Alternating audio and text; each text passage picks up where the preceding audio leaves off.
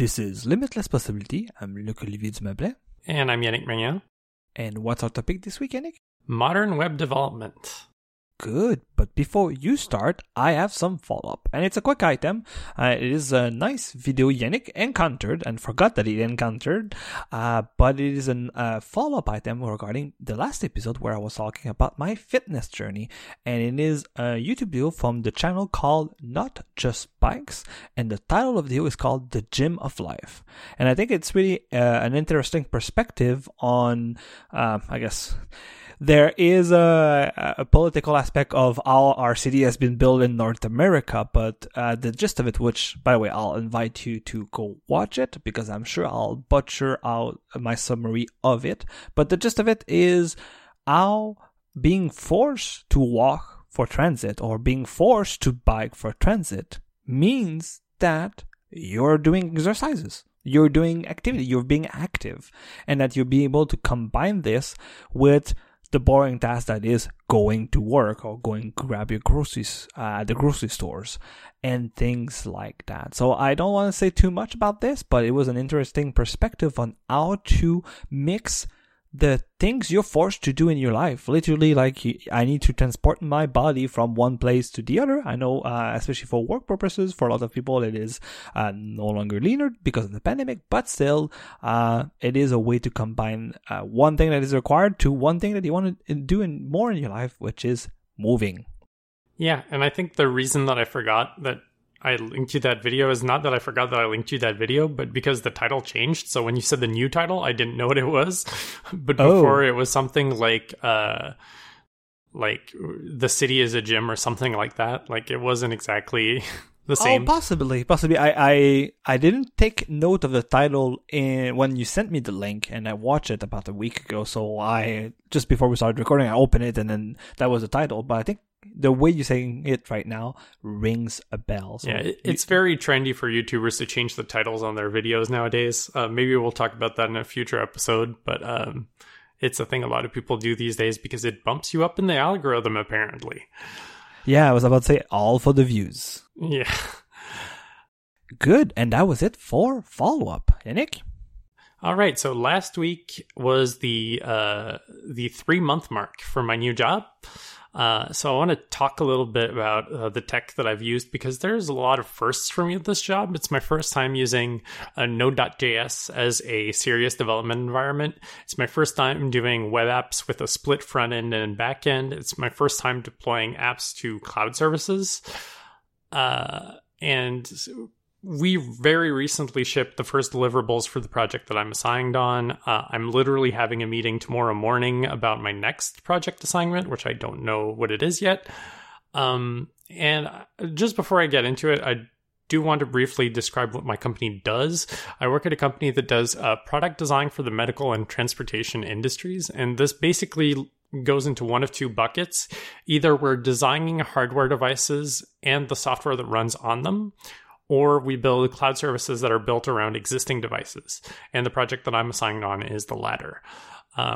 I do also want to say, like, when I say designing hardware devices and the software that runs on them, like, we have a firmware team, we have an electronics team, we have industrial designers. Like, we basically handle the entire thing up until manufacturing when we hand over the design to the company and then they handle it from that point on. So that gives you an idea of the scope of what my company does. And yeah, I thought it would be really interesting to go on a quick technological tour of what I've been using over the last 3 months, because a lot of it happens to be modern web development technologies, which I have opinions about. Why am I not surprised? Yeah, I have so many opinions, in fact, that I didn't finish my notes before the show, as I mentioned to the you before recording, so who knows how this episode's going to turn out. Again, why am I not surprised? Yeah. So let's start out with the backend framework. This might be in a little bit of a weird order, but I think it's going to make sense in the end. So the backend framework that we use at work is Nest.js. Nest.js is the most popular server-side application framework for Node.js. It's primarily used for backend APIs, although nothing really prevents you from using it for more traditional server-side web apps as well. It is heavily modeled around Angular 2's design patterns and philosophy. This makes it really approachable if you are a front-end developer who is used to using Angular and you're working on a project by yourself and you need to create a backend for that application. If you know how to write a front-end application with Angular, you are going to find it super approachable because it's essentially the same structural rules. I haven't used Angular in about 5 years. Last time I touched it, Angular 2 was still in pre-release phases. But even with that little familiarity, it was very easy for me to pick up. This is going to be the shortest segment of the show because there's not much to say about it. It's just a really straightforward server-side framework that does what it sets out to do. It's very, very well structured, and I'm fairly happy with this technology, so there's not much to complain about. So I'm afraid that's it for Nest.js. Whoa, wait, are you skipping all the complaining, or you're skipping all the good parts because there's nothing to complain about? I'm surprised. No, there's nothing to complain about. Again, I'm surprised. I am as well. Okay, I'll stop the introduction because you're not complaining. So next up, we're going to talk about the front-end library, which is React. React is the hottest front-end UI library on the web right now. We've talked about it a lot on the show previously, but the gist of it is that React is a UI library based on the principles of functional reactive programming. So in a traditional JavaScript application, your code would have its own state, and you would have to manually synchronize that state with what is being displayed in the HTML. Those are two distinct worlds, and you sort of have to bridge the gap yourself. In a React application, your HTML is built from components, which are functions that take in state and spit out the correct HTML for that state. And then what React does is it orchestrates synchronizing that HTML with your actual page's HTML in a way that is performance efficient. And it transparently resolves a bunch of issues that would arise if you tried doing this the dumb way, the easy way. For example, like if you have a text box and then you change that text box's HTML and you just replace the HTML on the page, that control would lose focus. If you were typing, your cursor would be in a different place. And basically all of that is resolved by having React handle it for you because it's going to do the correct calls all the time, or at least ideally. React FRP library, my personal take on FRP-based UI libraries is that they are great for developing applications with lots of complex interactive state. Now, why is that? Well, because the more complex your state is, the harder it is to keep synchronized manually without introducing crazy bugs. It's a lot easier to reason about these views if you approach them from the angle of rendering them out from scratch every single time and letting the library do the diffing for you. When combined with a data store like Redux that isolates your data mutations from your view rendering, it also greatly facilitates the testability of your code, which is probably what you want when you're dealing with the kinds of applications that FRP libraries are really well suited for. If you have a lot of complex state, you're going to want obviously more tests, and having FRP plus Redux really makes that a lot easier. The thing that a lot of people tend to forget, though, is just because FRP removes the burden of synchronizing your JavaScript state with the DOM and your HTML, doesn't mean that it doesn't create burdens elsewhere in your code. Contrary to popular belief, there is still a cost to adopting FRP, and I think people are a bit too eager to use FRP in situations where it doesn't make enough of a difference to warrant the cost. Going to what I said about Nest.js. Wait a second. Oh, I did actually forget to mention something about Nest.js. I don't know how I entirely lost that part of my notes, but whatever. I'll mention it here. Nest.js, one of the great things about that backend framework is that it is a framework, not a library. And this is a distinction I've mentioned on a couple episodes in the past. What I mean by a framework is that it has very strictly laid out conventions on how you do stuff, and it's very hard to do things the wrong way. If you do things the wrong way, it's just not going to work. Whereas in a library, you might actually be able to write code that is not structured correctly. It's not really the most... how would I say this? I kind of feel I know what you're trying to say, but I think the framework/library distinction is a bit thin, I would say. But well, it's not that thin. I think it depends on how much is being provided by a framework versus how much is being provided by a library. A library usually is what I consider to be like, this does one thing, and it's meant to be used in collaboration with other libraries. Whereas a framework is kind of a complete solution to a specific problem. And it has built-in design patterns and conventions that sort of structure how you program in that framework. You have a cohesive set of APIs from that framework that work together end to end, and that allows you to build something cohesive. And that when you start spelunking and trying to make them work in certain way, they might, but they're not designed for this, and they are kind of forcing you to not use this way because the developers of said framework know that it would not work correctly. Is that kind of where you're going with this thinking? That's kind of what I'm trying to say, is if you look at a Nest.js project, you can't just write a controller in any random way. You sort of have to write a controller in one specific way. And the way you plug it into the system is very defined in a specific way, so that you sort of don't have a choice but to structure things the correct way. And if you try to structure things the incorrect way, it is more likely not going to work than anything else. Like, you're going to have to do more work to get it to work the incorrect way than any other way, which is good because it means if you're onboarding new developers, there are strong conventions there that they can learn from and apply easily. Whereas if you're in a more freeform approach, which is maybe something you'd have with what I would consider to be a library, you can just organize your code however you want. It's kind of a free-for-all, and then it's less obvious what to do as a new developer when you enter one of those projects. And now we can go back to the React thing, which was supposed to be a counterexample to the thing that I forgot to say in the Nest section, which is React is kind of the polar opposite of this. React does not provide a lot of stuff that people expect out of app development frameworks because it isn't one. But because it's the trendy name right now, people tend to combine a bunch of different libraries together to make an informal framework out of it anyway. This means you can kind of look at 100 different React projects, and they're all going to do authentication, localization, routing, and testing in different ways. If you compare with Angular, which is a front-end framework, it provides a lot of this stuff itself instead of leaving it up to external libraries, and it has strong code conventions, much like Nest, because Nest was modeled on Angular, which means there's a lot more uniformity in the projects when you go from one to the other, and it's a lot easier to pick up, even though it is, on paper, more complex than React is.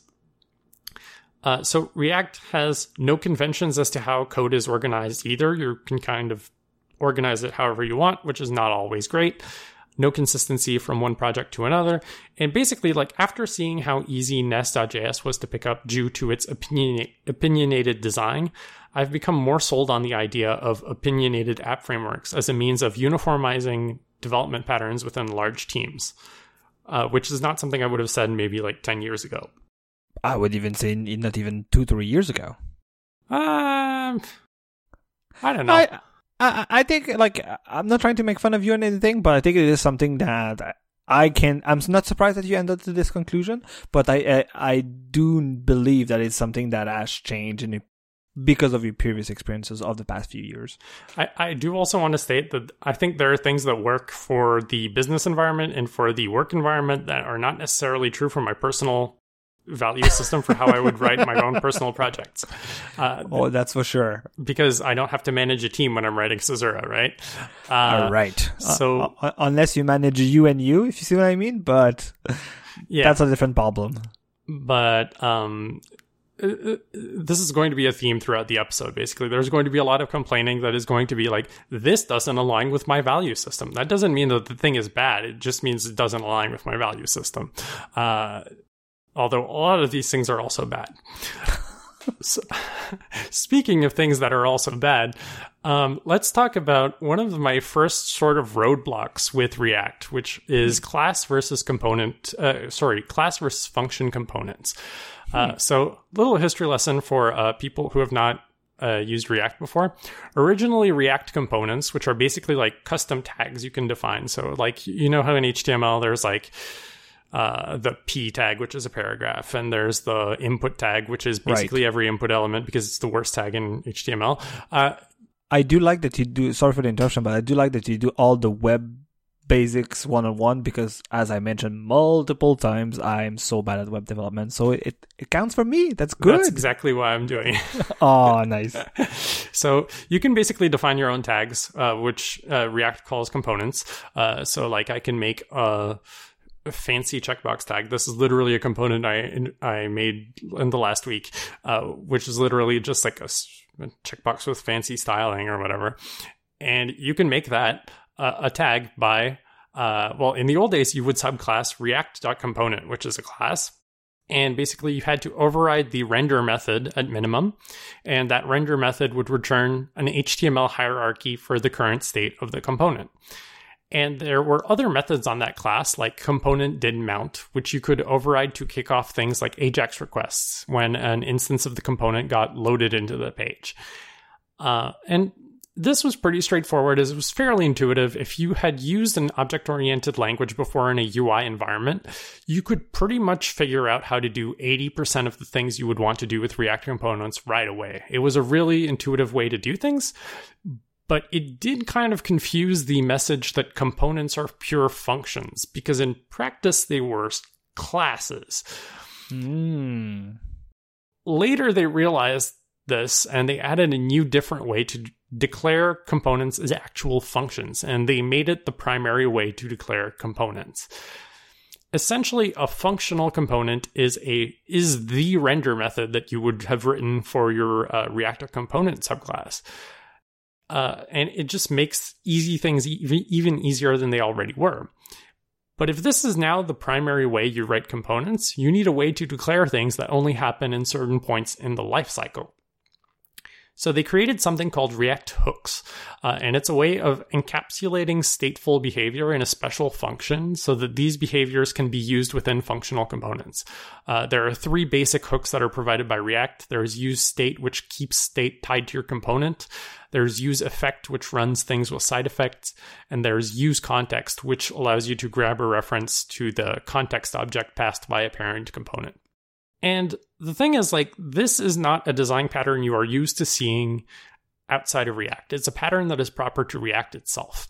The other thing is there's some nuance to using them correctly. It's nowhere as user-friendly as component did mount and you post your code in there and everything just happens at the right moment. No, you have dependencies to define and stuff like that. Like, there is definitely some nuance to using them correctly.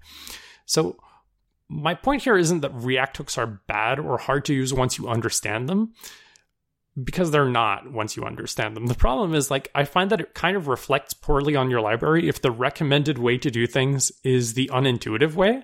And the intuitive way is not technically deprecated because there's a lot of legacy code that still depends on it, but everything in the documentation tells you not to do this anymore. So it's effectively deprecated. It's like, it's very weird that you had this super intuitive API and this is the best you could do to come up with something that was functional, but it's also not really intuitive. I don't know. It's kind of a little nitpick, but trying to understand how React hooks work was easily like the first 2 weeks of my job was like, that was the hardest thing I had to understand, because just looking at it, I couldn't tell what it was doing. Whereas if you just show me a subclass of React component, like, I can tell you what that component does without knowing React, just because it uses design patterns I've seen elsewhere before. At the same time, I think a lot of people right now on the job market know literally only React. So maybe this is just a boomer problem. A boomer problem. Oh my goodness. Sounds like you're trying to drop a title suggestion here. No. I still believe you are, but it's fine. Okay, sure, whatever. Believe whatever you want to believe. Did you have a question? No, just a small comment that it's kind of funny how, again, I'm sure I'll inverse things because React came first, but it's funny how the way you describe the new way of React components, because it kind of reminds me of how you build SwiftUI views, but I know SwiftUI came after React. So, yeah. It's pretty interesting. I know a lot of people made the comparison when SwiftUI came out. So, interesting. Yeah, And of course, if you want to hear what I have to say about SwiftUI, we did a whole episode about that where I sort of explained the issues with SwiftUI and how actually React on the web has some advantages because CSS exists on the web and stuff like that. So I'll put a link to that in the show notes. Okay, the last one is more of a community issue than it is a library level issue. Are we still talking about SwiftUI here? No, I'm talking about React, sorry. I know, that's the joke. Oh, okay. Well, it also maybe kind of applies to the Swift community as well, but whatever. So the point I'm trying to make here is that practically no one actually knows how to create a React project from scratch. And this is going to sound bizarre, but yeah, that's weird. Okay, so when most people create, yeah, great.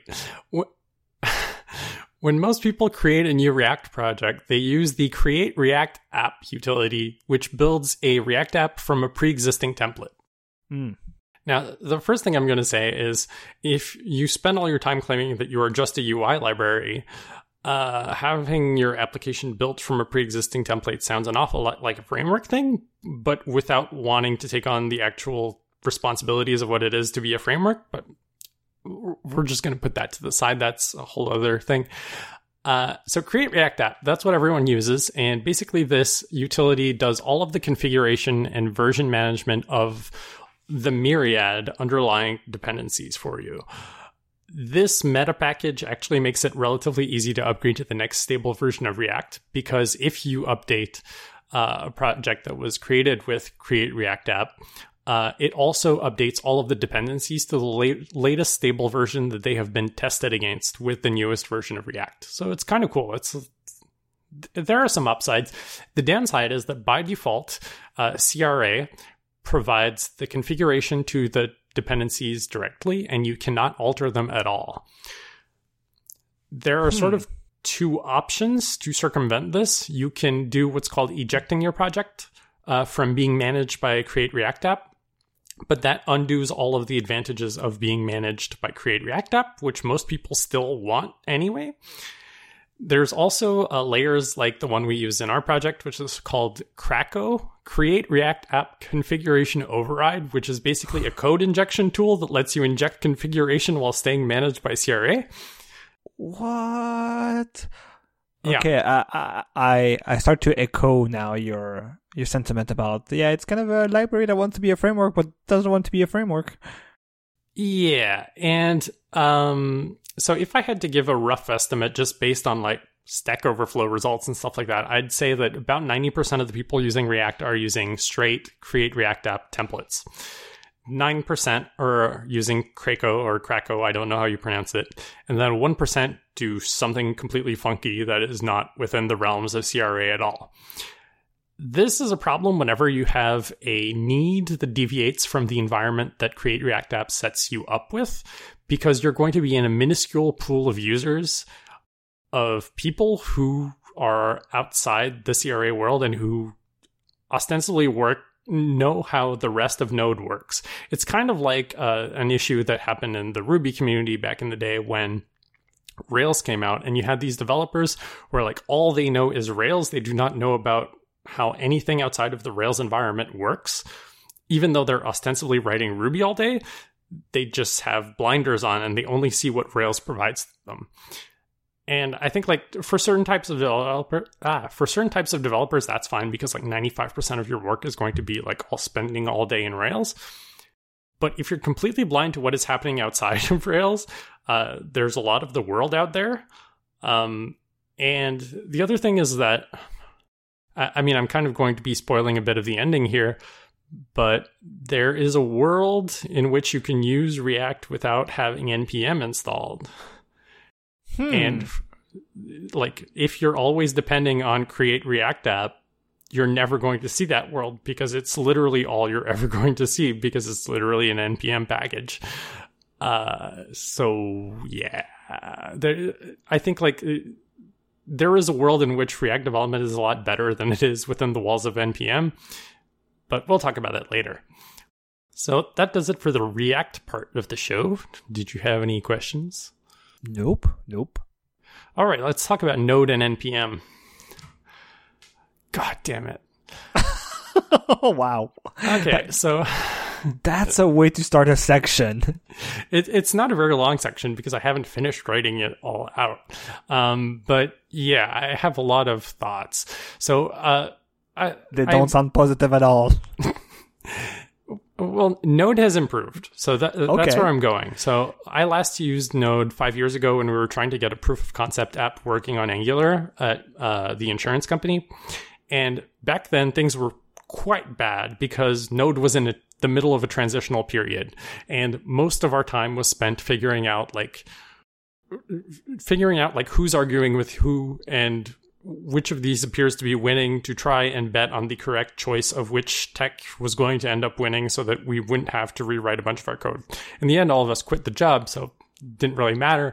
But back then, there was a big divide between callback-based interfaces and promises and async await for asynchronous operations. I think async await wasn't even in the picture yet. It was just promises. Oh, yeah.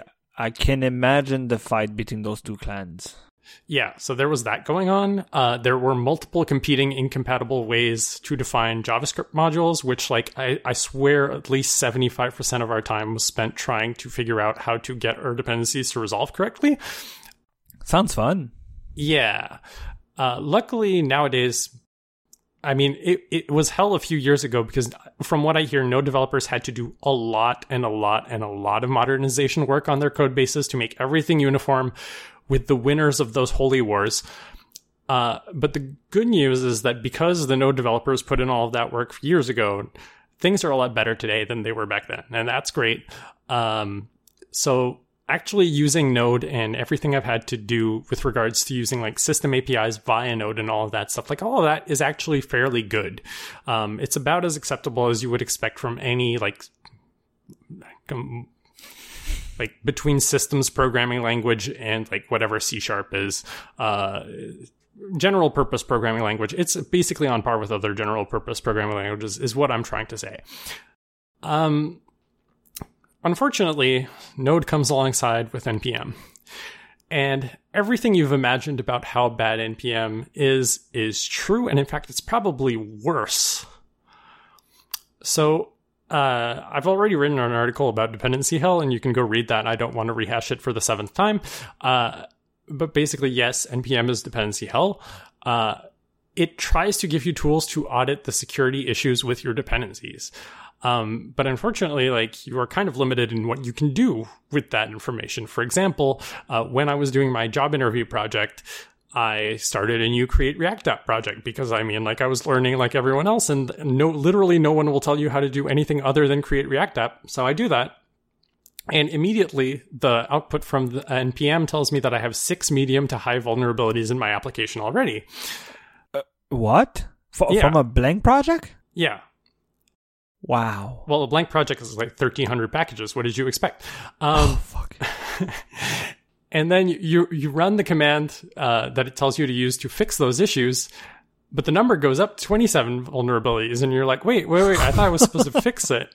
The problem is there's literally no combination of versions that actually makes those issues go away because it's not patched yet.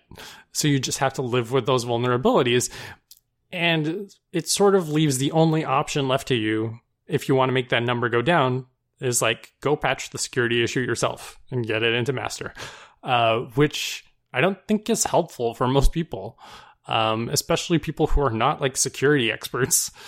Right. It kind of creates a culture of just ignore the security message, and then one day you'll get the real warning in the bunch of warnings, and guess what? You'll never read it because you've been used to just ignore all those security warnings. Exactly. And the audit tools, you can actually say, give me a summary of each security exploit. And it links you literally to the GitHub issues page where you can go see this is the bug that is waiting to be fixed. And it's okay, well, this does not apply to our use case because we don't do SSO, for example. So you can just cross that one out mentally. But it's still a big burden to sort of have this kind of meaningless number of vulnerabilities in your face all the time that you can't really do anything about other than try and go and patch a project you've never worked in before, right? Right, and it's kind of weird too if you said that, like, let's take back your example. If it's an SSO dependency and you're not planning to do single sign-on in your project, like, why are you you're forced to have this dependency in your base app, even if you know you will never use it? It might like introduce kind of not a backdoor, but or you do this in this library and it impacts your app, even if you're not using SSO.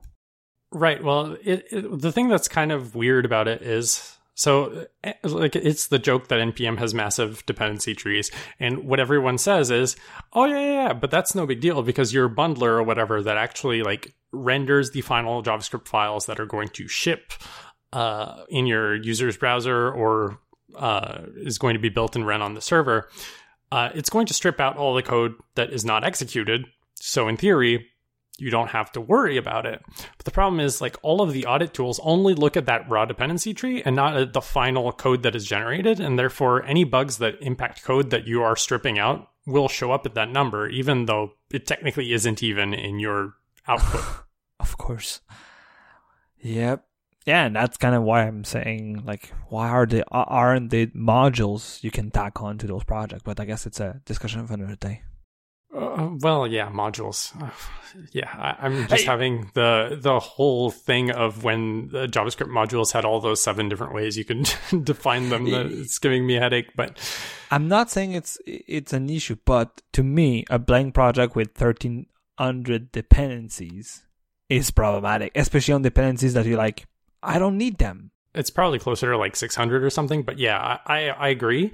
And the problem is like you saw this when left pad got removed. Like, it's literally single functions that are being packaged up. And I mean, like, I don't want to shit on micro libraries too much because I am a fan of micro libraries. Like, there was a website, microjs.com, I think it was, back in the day that used to list a bunch of micro libraries. The difference is that micro libraries were actually doing things that were useful in a very small file size, which is great. And especially if you're not using a package manager and you're just like embedding scripts into a web page, which is what we used to do in the old days, that actually matters. One of the things I have in my notes is that NPM is kind of a cultural disregard for wasteful use of computing resources. Basically, like, because they have this impression that like, well, we're compiling out the JavaScript and stripping out everything that's not being used. That means that large dependency trees are only an issue for the developer who needs to have the disk space to hold the dependency tree. But other than that, like, it's not a problem. And it's all going to solve itself in the end when you actually build. And it's like, yeah, but have you also tried downloading like the source tree for Android? And it's like a 35 gigabyte thing or whatever. Like that. It's actually an even bigger environment than that. Like, there are gigantic source trees sometimes. And if everything starts to become dependent on like basically every NPM package, you're going to be pulling down like some giant percentage of NPM every time you actually build the project. And it's going to take a long ass time to download all of that every time you do something. It already takes like a couple of minutes just to generate that CRA project to download all of the JavaScript files. Yeah, that was my next point. You mentioned like disk space, but I was saying like bandwidth too. I guess businesses have unlimited bandwidth, but still we do not have unlimited speed, right? It's like canceled. Okay, here's my sort of dumb thing here is like, do I still have my React app? Hang on, I'm going to go check if I have it. I'm going to go check the file size. I'm pretty sure like a Hello World project is like 600 megs, and I'm not kidding. What? It's something ridiculous. SRC. And it is funny, like, while you look at this, like, you can have, like, even, like, people are complaining that, like, a bare-bones Swift app is pretty big, but, like, it's not 600 megs installed on your phone, things like that. It's basically 400 megs to have a Hello World app in React. Wow. On my machine right now. Wow. This was, like, 3 months ago when I did the interview. So that's a lot of JavaScript for basically an app that does nothing. And if you've learned anything from listening to this podcast, power to weight ratio is something that I have become increasingly interested and obsessed with regards to software development. And NPM culture seems completely opposed to that because they're like, fuck it, just add more dependencies.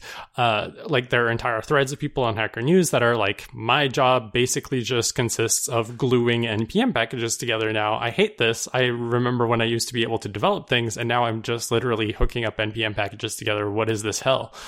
And yeah, it's sort of the attitude that has sort of taken over a lot of software development shops. I'm lucky that my tech lead right now on this project also hates dependency hell. So we are we are being much more careful with which dependencies we are choosing.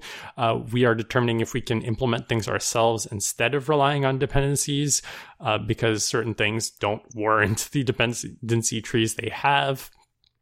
And so it's good to have people in your organization who are also kind of averse to dependency hell, so that you can keep things in check, even though it's still wild because everything you install installs a bunch of dependencies for no reason.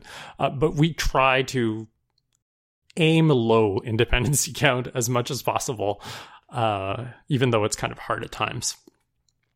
The other thing I wanted to mention about NPM being hell is that the recent Ukraine conflict has also caused a lot of questionable moves from major dependency providers that are essentially weaponizing their packages to delete files if they're installed on computers within Russia. Now, I'm not within a Russian subnet or whatever, but it sucks to the people who are basically just like stuck in this country, who are doing software development, and now they're basically getting malware from NPM when they do web development. I understand the message you're trying to send, but it's also kind of being a dick to everyone else. And it basically makes you question how much trust you can have in NPM package vendors. And like there's this whole stuff going on because now the government is realizing, the US government is realizing, hey, we use NPM for things too. We might actually be vulnerable to cyber attacks because of this. And it's like, no shit, we've been saying this all along. So that's happening too. I don't know. The most hilarious thing is that all of this kind of came up during the whole Ruby on Rails gold rush. When Ruby Gems got really popular, like basically like this is kind of the underlying theme of Node. Node was supposed to be like this magical thing that was going to save us from all of the bad things that we learned from Ruby and Ruby on Rails, while simultaneously learning none of the lessons that were learned during Ruby and Ruby on Rails. And that's kind of my philosophical issue with a lot of the Node stuff, is that they put their fingers in their ears and they just pretend Ruby on Rails never happened, even though we've had these exact same conversations 10, 15 years ago. Sounds fun. Anyway, that is a fantastic segue into my next section, which is JavaScript and TypeScript, because I want to start with a quick history lesson. Ooh. Do you know about the XHTML debacle of the early 2000s? I think. Wasn't it that it was the camp that HTML shall be like strict XML versus who cares about XML fight? That is what it is, but I don't know if you know about the impacts of that. Oh, war. No, that's my main knowledge regarding. Yes, our main context, yes, about the whole thing. So let me teach you a few things about web history here. So wait a second, isn't it XHTML from Microsoft or pushed by Microsoft? I don't remember how involved they were. I don't think so, because IE8 technically does not support XHTML at all, and it just like makes you download the page as a download instead of showing the page if it's XHTML. So I don't think so, but I honestly don't remember much of the players in that space. I just remember the awful experience of while it was happening. So XHTML debacle basically caused this huge debate about whether web browsers should remain indefinitely backward compatible. The proposed XHTML future was one in which web pages without explicitly set doc types would be parsed as XHTML. So if you don't know about doc types are usually this thing you go in the first line of your HTML file that say, hey, I am an HTML file for this version of HTML. I'm HTML5, I'm HTML 4.01, traditional, I'm XHTML 1.0, whatever. The problem with this is that doc types did not exist when HTML came out. So any web pages that were made before doc types were a thing would be incorrectly interpreted as XHTML. Now, here's the issue with that. XHTML is backward compatible with old HTML, but old HTML is not forward compatible with XHTML. Any errors that you would encounter in an old HTML file that is being parsed in an XHTML context would not do what you're used to today, which is try to guess what the best interpretation of this code should be and show that. Instead, it would show you an error message. And it would say, this is bad XML. Go fix your code, dumbass. Sounds fun for you users. XML people are great. So basically, this proposed default of assuming any unidentified page was XHTML would have caused basically all of the old web to break overnight. And it would just make those pages throw error messages, say, fix your XML. People realized very quickly that this was not ideal. So they determined that web browsers need to stay backward compatible indefinitely. And the modern day philosophy with this is once something becomes a part of a web standard, it's set in stone, and any mistakes that are made are stuck there in perpetuity to ensure that web pages that were written in 1995 continue to work forever. This leads to a purely additive software environment, which is not unlike Windows, where nothing ever gets deprecated, nothing poorly designed ever gets fixed. And adding a better alternative to something that is poorly designed is very hard to justify because it will only become more confusing if there are too many redundant ways to do the same thing. This is not a problem that Windows cares about. They just add more and more redundant tech into their shit all the time. But on the web, they try to avoid that. So what this means is that JavaScript is kind of a messed up language, and we're stuck with all of its many, many, many mistakes forever. New versions of JavaScript can have features added to them that will cause scripts to crash on old browsers that don't support that version, and that's fine, that's accepted. But ideally, JavaScript needs to continue to execute all of JavaScript that has ever been written since 1995 in the exact same way it ran at the time. And about the only exception that you can get to this is when there are major security issues involved, like the introduction of CORS in the mid-2000s that broke certain cross-domain AJAX requests. In fact, I think you remember that in college they tried to show us how AJAX worked. And basically all of the examples that they gave us did not work because they were not CORS compliant. And yeah. That does ring a bell. I think we had to use IE because Firefox had it patched out. And of course, IE was always behind because it was IE in the early 2010s. So one of the big, I don't know if it's a mistake so much as it is a design choice that ended badly. Yeah, that's a mistake. JavaScript has a dynamic type system, but much like PHP, it's maybe a little bit too eager to convert between primitive types without warning you about it. And so people notice this, and one of the popular remedies to this is to use TypeScript. TypeScript is a Microsoft-developed technology that adds type annotations and type inference to JavaScript. The TypeScript compiler will warn you at any time that you pass something of the wrong type to something else, even if it's technically legal in raw JavaScript, just to ensure that you're explicitly allowing conversions between types instead of just doing the thing that happens automatically, which may be unexpected. This combines with tooling in a lot of modern text editors to provide things like smarter code autocompletion. We actually talked about this on episode 42, which was a long-ass time ago, called Burning Web.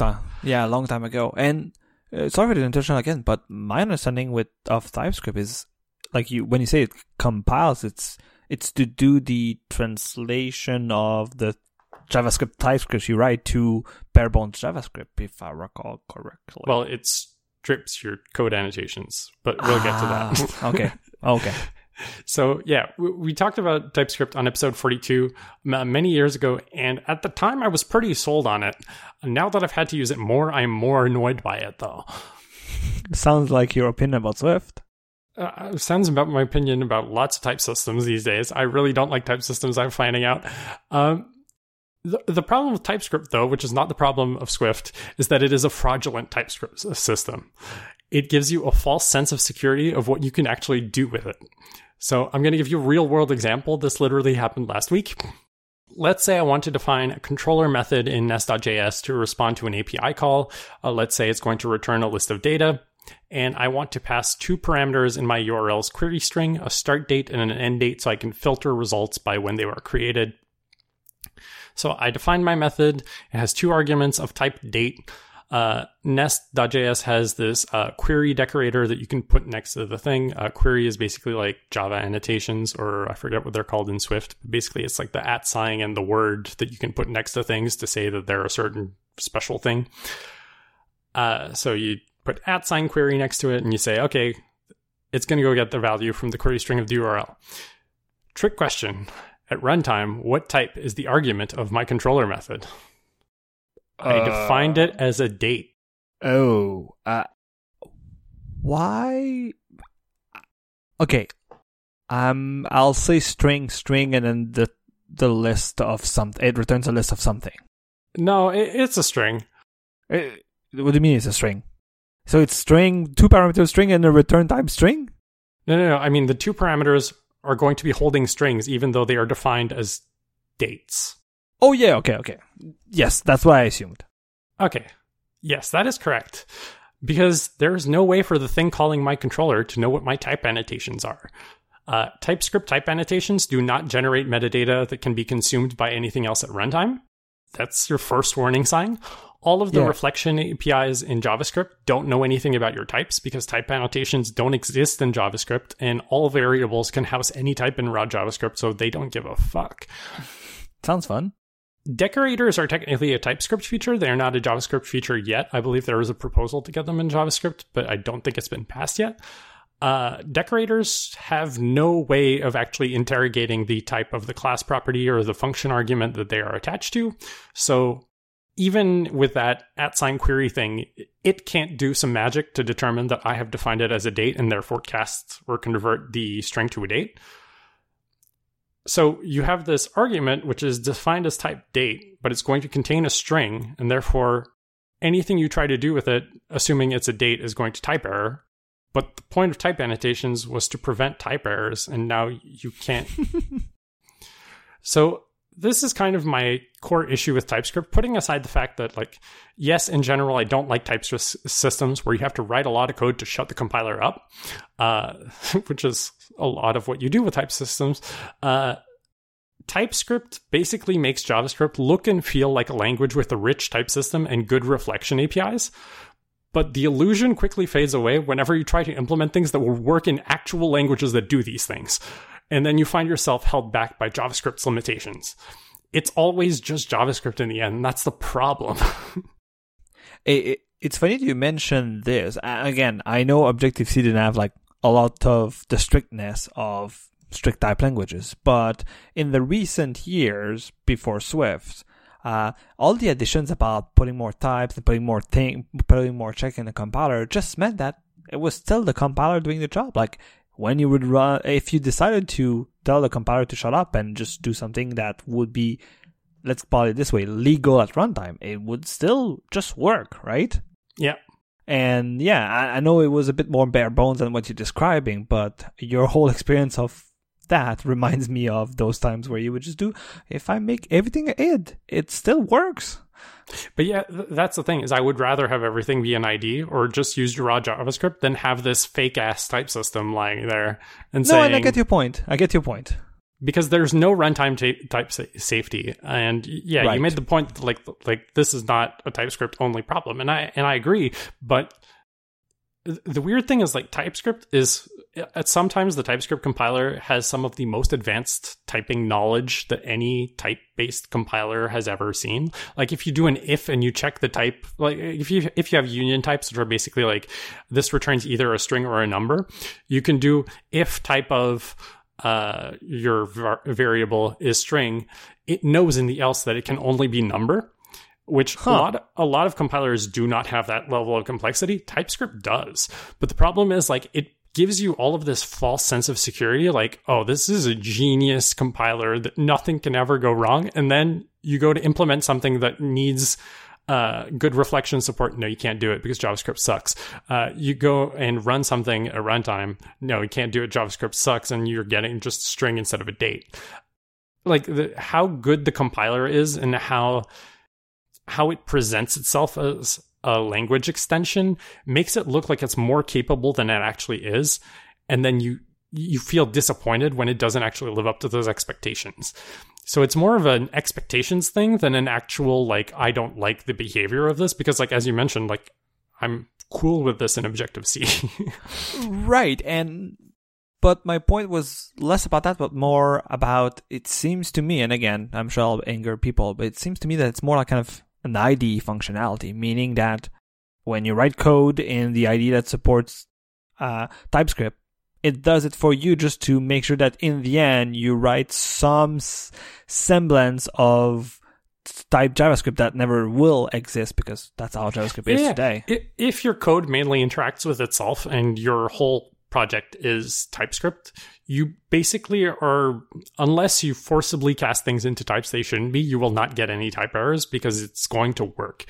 If your code gets called by external modules, which is what's happening with the controller example that I mentioned here, and you don't know ahead of time what types it's calling you with, you can define your parameters as literally any type you want. It won't change what they're going to be calling you with, and you're going to get type errors accidentally a bunch of the time, like it was the case for me with this example.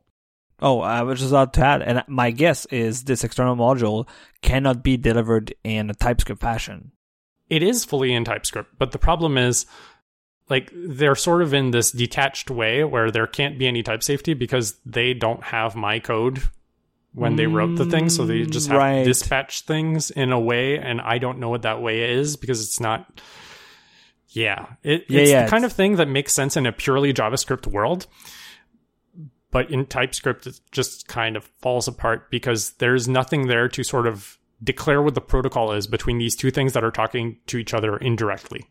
Yeah, I'm doing the translation in my head. It's like, it does Objective-C message 10. Enjoy! And then you have to deal with the fact that they did that on the other side because they don't know about your type system. Huh. Pretty much. So yeah, the last thing I wanted to say is also, like, okay, so I said the thing about external modules. If you're writing a library in TypeScript that is going to be called in the browser by code that isn't using TypeScript because it's running in the browser, you also aren't free of type errors there as well. The browser can send whatever the hell it wants. So yeah, that's sort of my big issue with TypeScript. Like, it basically comes down to fraudulent TypeScript system and writing a lot of boilerplate code to shut up the compiler, which is something I do not like in any language. So yeah, that's sort of where it comes down. I do have one more thing though for the JavaScript section, and that is sort of like the whole thing with Node and NPM sort of taking over web development. JavaScript is a pretty messed up language, but the one thing that it had going for it was how easy it was to pick up and develop for. You could just make a new text file, write a script tag, start typing some JavaScript code in there, save it as index.html, open it in your browser. No tooling necessary. You were writing JavaScript. And almost everybody has something that can run JavaScript on their machine. Actually, probably everyone by now. It doesn't cost anything. You can just start writing code, and your canvas is the entire web. You can do basically anything. At a certain point, tools like TypeScript got more popular. People started wanting to write JavaScript of higher versions than what was inside of browsers that were still being in use. So we had a bunch of transpilers like Babel by Facebook that would take ECMAScript 6, ES 2015, ES whatever the fuck it is now. I think it's 2022. And transpile it to basically like JavaScript 5. So they would run an IE 10 or whatever. And like, it's cool that you can support those users with your fancy thing. Nowadays, people don't bother as much because browsers mostly auto-update and keep up with the standards. Unless, and let's say I don't talk about personal experience, unless your web developers are used to use Chrome JavaScript APIs that only Chrome has implemented, and they use a transpiler, and they're like, why is it not working on Safari iOS? And I'm like, I don't care. It's your problem.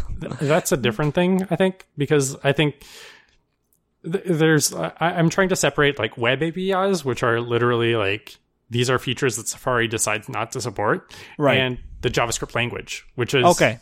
Then JavaScript language, I think Safari can keep up with that pretty easily.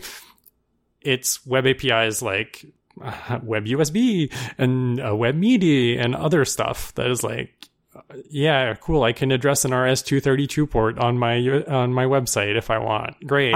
I know it was not those example. I forgot which API, like web API they were using, but I know it was the typical like, oh, we didn't assume, or we assume our transpiler would fix that on older Safari version because the new one does support the API. That's not how that works.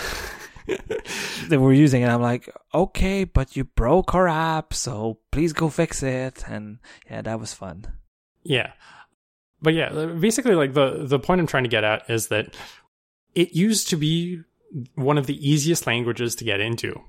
And now, because of everything with Node and NPM and all of this extra tooling being added onto stuff, and now because everything is moving towards stuff like I didn't mention JSX, which is basically like this extension of JavaScript that can handle inline HTML, which is what React uses for its component hierarchies. Like you don't need tooling. You can get a version of React that has a built-in compiler and push it to your users, and they can do the compilation on the client side if they want. And in practice, for small applications, like there isn't that big of a penalty to doing that, and I am kind of comfortable with doing that in production. But like like I mentioned earlier when I was talking about Create React App, a lot of people are being funneled into a specific type of JavaScript development, which I think is really wasteful of computing resources and more complicated than it needs to be when it was much simpler back in the day. And it's not a question of this is the only way to achieve a high standard of interactivity if you do it this particular way with NPM, because you can literally go grab a React.js that you can embed in your browser and then start writing code in a script tag and do things that are just as comparable as what I'm doing with my big NPM setup, and you don't have to download the 700 dependencies and have 400 megs of shit on your computer just to have a Hello World app. You can literally have like a 12-line Hello World app with React, and it still does the job. And it's baffling to me that we have gotten so far away from that old school web development thing. And you can still do it, but there's so much like friction because it is not recommended by anyone to anyone. And it kind of pisses me off because it makes JavaScript development a lot more daunting than it used to be. Like, you sort of killed the one biggest advantage JavaScript had, which is it was the most accessible programming language. You killed that. Now it's just a kind of shitty programming language that requires a lot of tooling to use. And the only reason people use it is because it runs fast. Like, that's literally the only reason people use it. And there's this whole other thing with like WebAssembly, which is basically, hey, JavaScript sucks. Everybody hates JavaScript, but we can't fix JavaScript because web standards. So let's just make a thing that is kind of like assembly so we can compile stuff to it like C programs and then run that in the browser instead. And it's like, well, now you sort of have like a shitty cross-platform development strategy, and you also have still JavaScript. So I don't think you've solved anything there. Anyway, I'm ranting a lot because I just really miss that old school JavaScript development stuff. And like, I didn't like JavaScript back then either, but that was the big advantage it had. And it's losing that over time. And it kind of bothers me that we are okay with this as a development industry to just be like, no, NPM is the thing you do now, even though there's no real reason to do it. Anyway, let's stop talking about stupid code and start talking about workflow stuff like testing and code review, which is not stuff I've done before. That sounds fun. Yeah. So for this phase of the project, I was mostly unit testing the back end and some utility functions on the front end. I'm still getting used to how you test different kinds of code patterns. For example, like I had to implement custom streams last week, which was not the most fun thing to test, especially if you don't think about your testability while you're writing them and you're just kind of, I'm just trying to get this shit to work, and then it works and you're like, oh, I have to test this now, and then it's like, well, this kind of is hard to test because I didn't structure things right.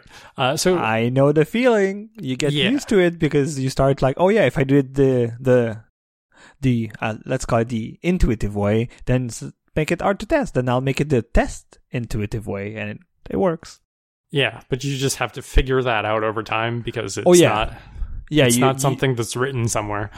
No, you build this knowledge by burning yourself 10,000 times and writing the code. And like, oh yeah, I'm done with my feature crap. It's hard to test. Yeah, I'm at least twice over my my estimate for that feature. So, I'm still not entirely decided on when I want to write my tests. Like you said, like wait until the end of the feature. I think that's probably the wisest, but I'm not sure. I also like adding them incrementally as I build the feature up, but then I hate how much time is, quote, wasted whenever I have to throw away tests after a refactor. Yeah, so I'm not sure about that. I like seeing the green light, so incremental is tempting to me, but yeah.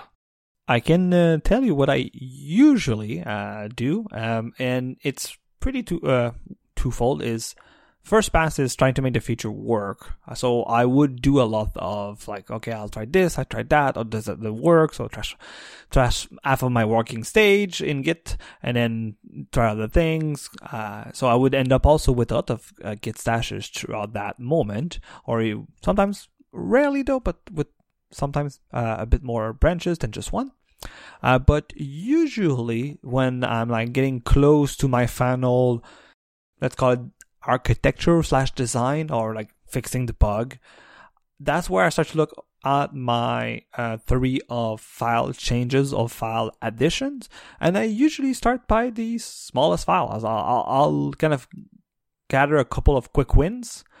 So like, okay, if it's a small like method with the define inputs and define outputs, I would start to write those, like typically like Swift extensions or Objective-C categories. And then I would also look at, if I just rename a couple of variables or kind of rename a method in a file change, let me run the test for this whole file first before attacking the new classes or the new objects or the big bulk of my change, to make sure that I haven't broken things in those modified files. And then I will tackle those big files. And in the end, I hope that with all the related test file to the source code I change is green, then I would go on either locally on my machine or push it to CI, do a full like unit test run or a regression run, depending on what we're talking about at that level. So that's kind of how I do it incrementally, but I make sure that I have something I'm ready to share, something I'm ready to PR to somebody, even if it's a portion of the whole solution. Okay, I have enough, I have a couple of commits, or usually that's when I build my commits that kind of start with, okay, I'll write the test for this small file, I'll write this test for this big file, this is enough for a commit, then I'll continue doing that and kind of start writing my own Git history by committing a couple of those things first, and then building those commits and those tests at the same time. So you don't end up with a big commit with full of tests, with full of changes, but you're building a bit of your story of the thinking process you went through to build this solution in PRs, in commits and in tests. And this grows into a bunch of commits, and then you'll be able to PR it. I hadn't thought of the sorting by file size thing. That's actually pretty smart. Maybe I'll do that next time. Yeah, and I don't say I always start as small, because sometimes you're tired of writing tests, so you want to get a couple of quick wins. But I know, like, for example, usually, like I mentioned, the extensions, those are getting done quickly because I can, and that's usually what I work. The way I work is I stage the file I consider done. So when I look at my working copy status, I know that, okay, let's say this Swift file and this test Swift file are not staged. It means that I still have tests to write before committing. So a couple of the small tips like that on how I kind of create my test hierarchy and things like that. And also when there are moments, and I won't lie, those have been rarer in the last more or less 10 years of my career. They have moments where I would do more TDD, where you would write the test first. But for a lot of the UI stuff that I do in iOS, it's kind of hard to do that first, unless you're kind of doing something more like data model layer and things like that. And even then, it's kind of hard. But sometimes I would start writing the method name. So like with XCTest, you need to say func test. But I would say test with this input, or test when an error happens, or test when the network call got canceled by the network. So I would start not building the function, but I would start to write what I want to test. So I kind of get an idea, okay, if it's a network API I need to test, okay, I need to test when I get data, when I get an error, when the network request is being canceled, and all those different scenarios, I kind of pre-build them in my test file. So when they come to mind when I develop, I don't forget about them, even if I don't write them right away. So a couple of tips here. I hope so. Yeah, I wanted to do more TDD style stuff. The problem is like the way Nest's test harness stuff works makes it kind of challenging for that because of the dependency injection stuff and all that stuff. It sort of assumes a certain minimum unit of code is present for it to actually work. And that kind of makes TDD tricky in certain parts of the app. But anyway. Yeah, I don't think you should feel too bad about it. But I do agree with you that you need to be careful on when you write your test, because you don't want to end up writing tests 3 times. Yeah. Because you tried something, then didn't work. And I'm not saying like you wrote something to fix a bug, you deployed the bug, it didn't fix. No, I mean like part of your solutioning, if I can call it so, part of like figure out the solution to the user story you're developing or the bug you figure out. You might go through a couple of solutions, and you don't want to write tests for all of them and then trash most of them. Of course. Next phase of the project is going to push into different kinds of tests. So end-to-end testing, which basically simulates what a client actually gets when they ping your API directly, and verifies that your authentication layer works, that your if you have interceptors or whatever along the way, all of those work, and basically that you get a reasonable API response at the end instead of just doing unit tests at the service class level and stuff like that. So that's coming up. Sounds fun. We've also got penetration tests for cybersecurity coming up, and front-end unit tests, which is going to be the first time anyone has ever done front-end unit tests for the React components directly. So who knows how that's going to work. But we're going to be doing that this phase. So more stories to look forward to, I guess, later on the show. The other thing I want to talk about is code review. So previously I've never done code review, and I was sort of dismissive of it with smaller teams because at the pace at which I was working at my old job, I felt like it would always be a blocker because we basically had like 3 developers who were always working on stuff, and waiting after code review would just become like this blocker to deployment, and I don't think the boss or the clients would necessarily appreciate having that as a constant blocker in the process. That said, I have been pleasantly surprised with how well code review works when you have, when you have tests on the way there, so that if your tests don't pass, it's not even going to go to code review first. You have to make sure it passes, so you have to have like some minimum of something working there. And then I also didn't realize how much I was going to enjoy code review as the reviewer, because it actually keeps me more in touch with what my teammates are doing within the project than I expected. I'm so happy that you mentioned this. I am so happy. Because remember, and I'll go on a small tangent, even about what you said about a small team. Remember when you said that you rage quitted your previous job and you're like, I have to teach my colleagues how does the system work. PRs are a great learning tool for learning a code base. It's also a great learning tool for your colleagues to know what's coming in this code base, even if they're not actively working on it.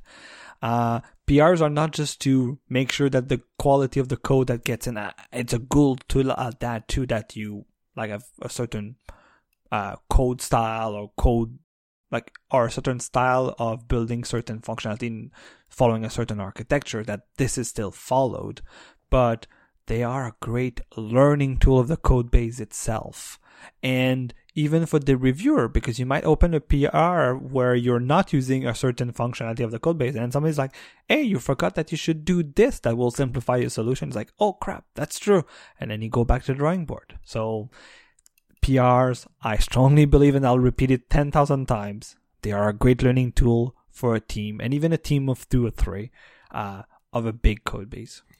Yeah, I do think, though, however, that it kind of has to be planned for in your project planning, which would not have been the case if I had decided, hey, we're doing PRs and code review at my old job.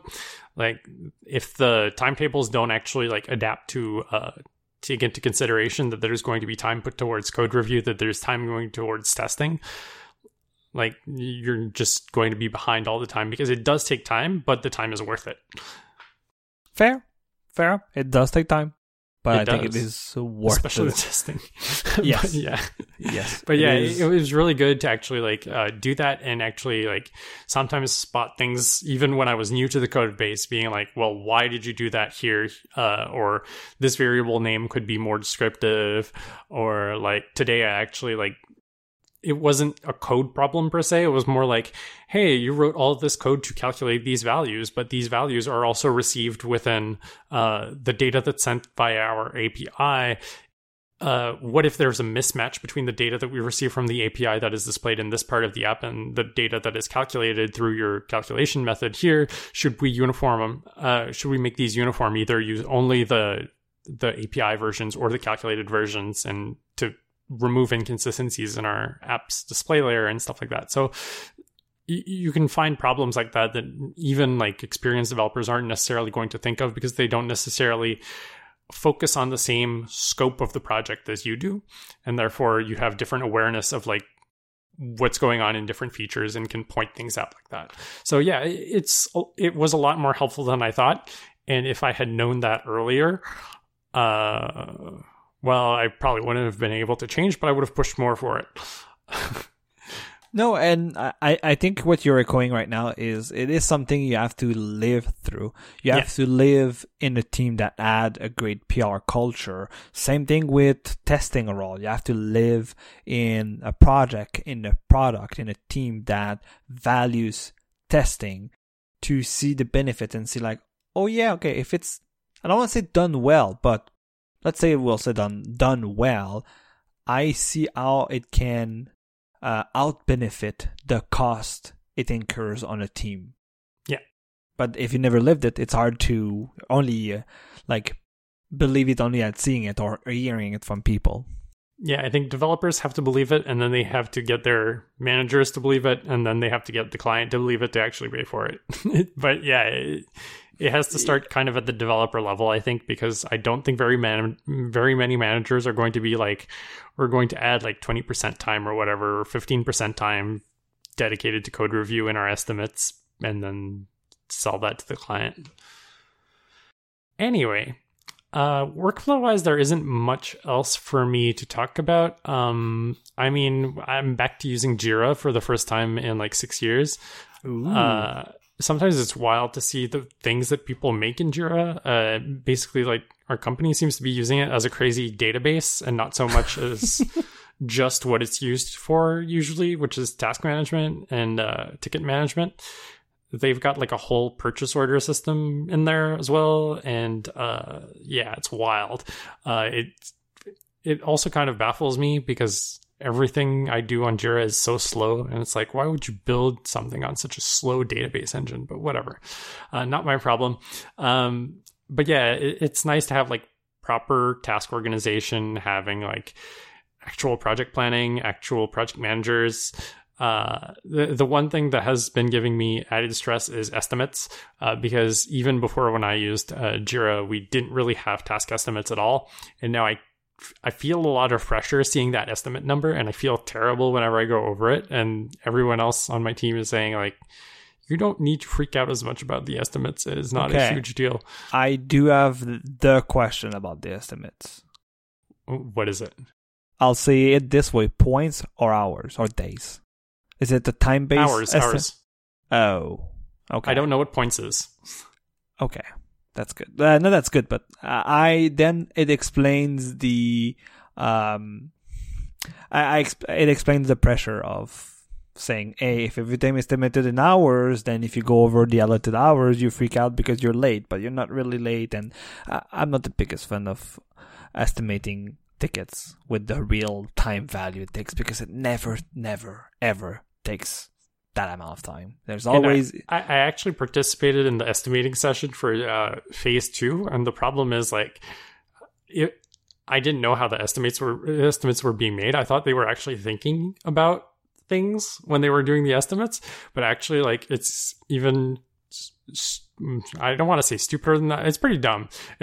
You have, like, basically these buckets of time. You have, like, XS, S, M, L, right, XL, okay. XXL, and it's like, okay, well, we'll just choose the one that seems reasonable, except it's like, oh, okay, so if you're literally limited to that and you can't actually tweak the hour time or the hour amount, it's going to be off by a lot of the time.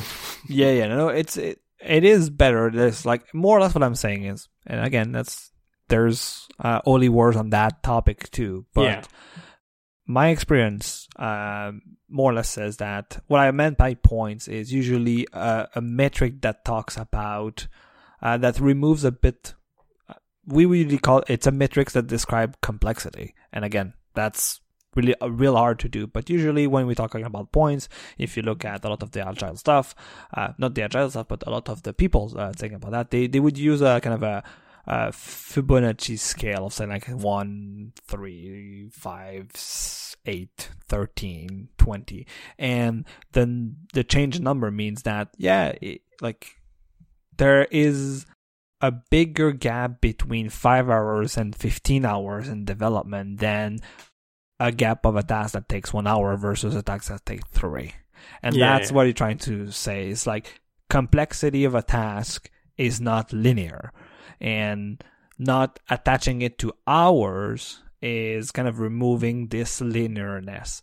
And again, it's not an exact science either, but I think overall, for the stress of people, I've managed people not for like 15 years, I know, but still, this is the feedback when my dev experience being having to estimate in hours is there's a lot of unneeded stress, because your boss is like, oh yeah, but even if today is 8 days, but we know that we have stand up, it's 30 minutes, we have this, that, so we have the focus moments where you really focus. So in the end, an ideal day is not 8 hours, it's like 5 3/4, because we decided it's 5 3/4. So there's always kind of a feeling, like a magic number you end up, and that's why I was like, just remove hours, just say like, this is bigger, this is more complex, so it's twice as big.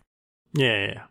And after a couple of cycles, sprints, whatever you want to call your development cycles, you kind of end up with the magic numbers of, we can do X number of points, and guess what? If we do below that, we have to reflect on why, and if we do more, then we also have to reflect why we were quote unquote more productive in a cycle. But to go back about our estimates, I agree with your colleagues. You shouldn't feel too bad, especially if there's a system to back you up. And it seems from the limited comments you made that your colleagues are there to back you up. And if you're able to justify why, your colleague will go to defend you, and that's great. Yeah, and my boss, like, I met my boss last week for the 3-month meeting, and he basically said, like, you seem to be freaking out a lot more about estimates than you should.